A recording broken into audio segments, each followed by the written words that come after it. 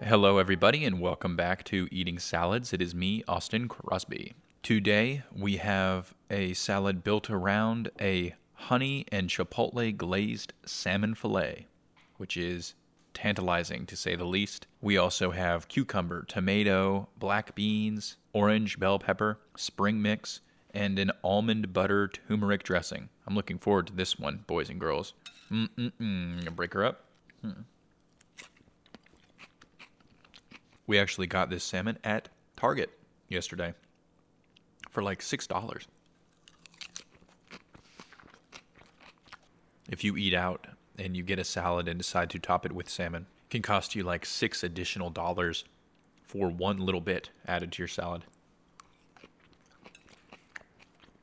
But this is easily half of that because we got it at Target on sale. If you are interested in eating seafood on top of your salads or otherwise, might I recommend the Monterey Bay Aquarium's Seafood Watch online resources, where you can tell if the kind of fish you're ordering is good for the environment, sustainably sourced. This salmon did in fact have a seal of approval.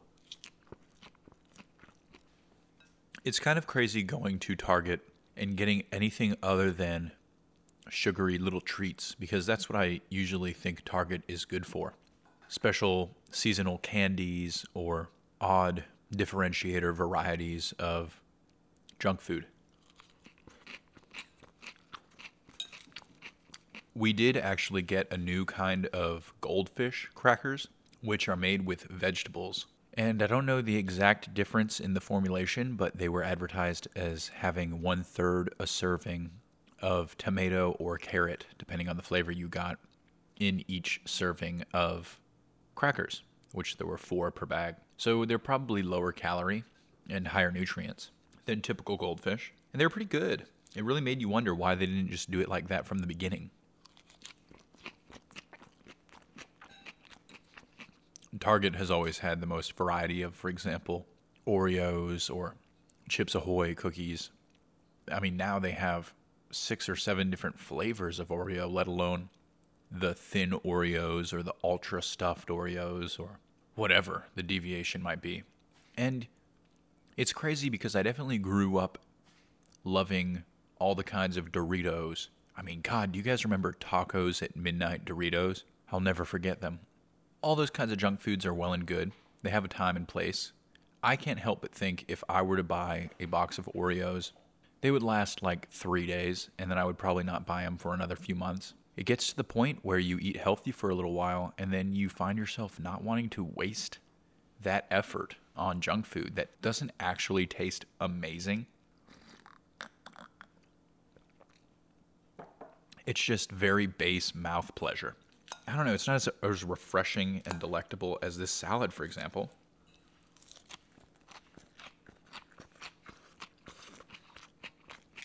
Last night, I saw an article that stated the Burger King Impossible Whopper was not enough to boost Burger King's sales any longer, and they were once again in worse off financial times.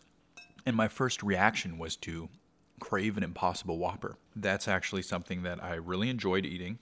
It's delicious. I've always been a Whopper fan, believe it or not. I always thought they were underrated. And the Impossible Whopper was something that got me to go back to Burger King for the first time in probably a couple of years. Sure enough, it was delicious. It tasted almost indiscernible from a regular Whopper, but had that novelty and lack of guilt that to me was worth the extra dollar, because it's not really about the price of Burger King. Let's be honest, I'm not going for every meal. The $1 extra or whatever isn't going to kill me in relation to how much I actually spend on Burger King every year. But seeing this ad or seeing this article that said it was not doing well, my first instinct was, oh, I should go get one tomorrow. But then as soon as I restated that out loud, I changed my mind, because I honestly could inhale Burger King Whoppers, Impossible or not, one after the other without it filling my stomach. It's not real filling food. Delicious, but it's junky. I'd feel gross. And each one is probably 600 plus calories. At the end of the day, why do that to yourself?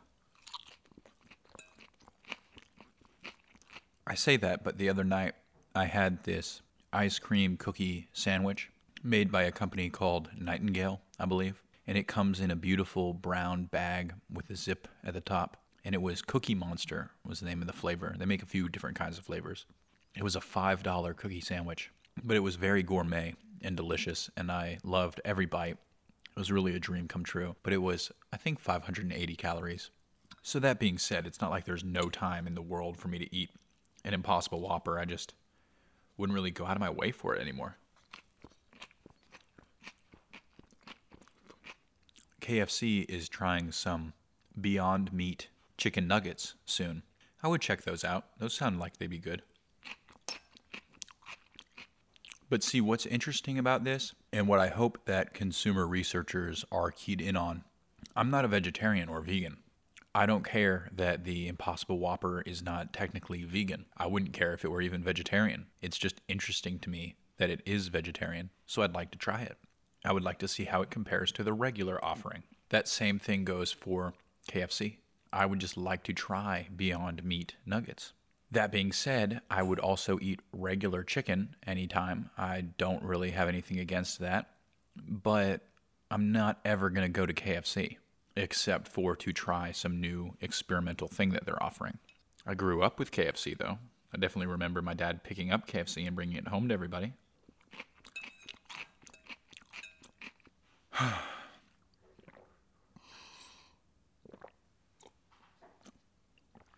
Wow, that was a delicious salad. And honestly, it's much better than what I would expect to get at most restaurants. Maybe it's because I could add salmon at home for a fraction of the price that it would cost at a restaurant. Either way, man, that's something that when you do get a restaurant salad and you eat it and you finish it and you go, wow, this was really good.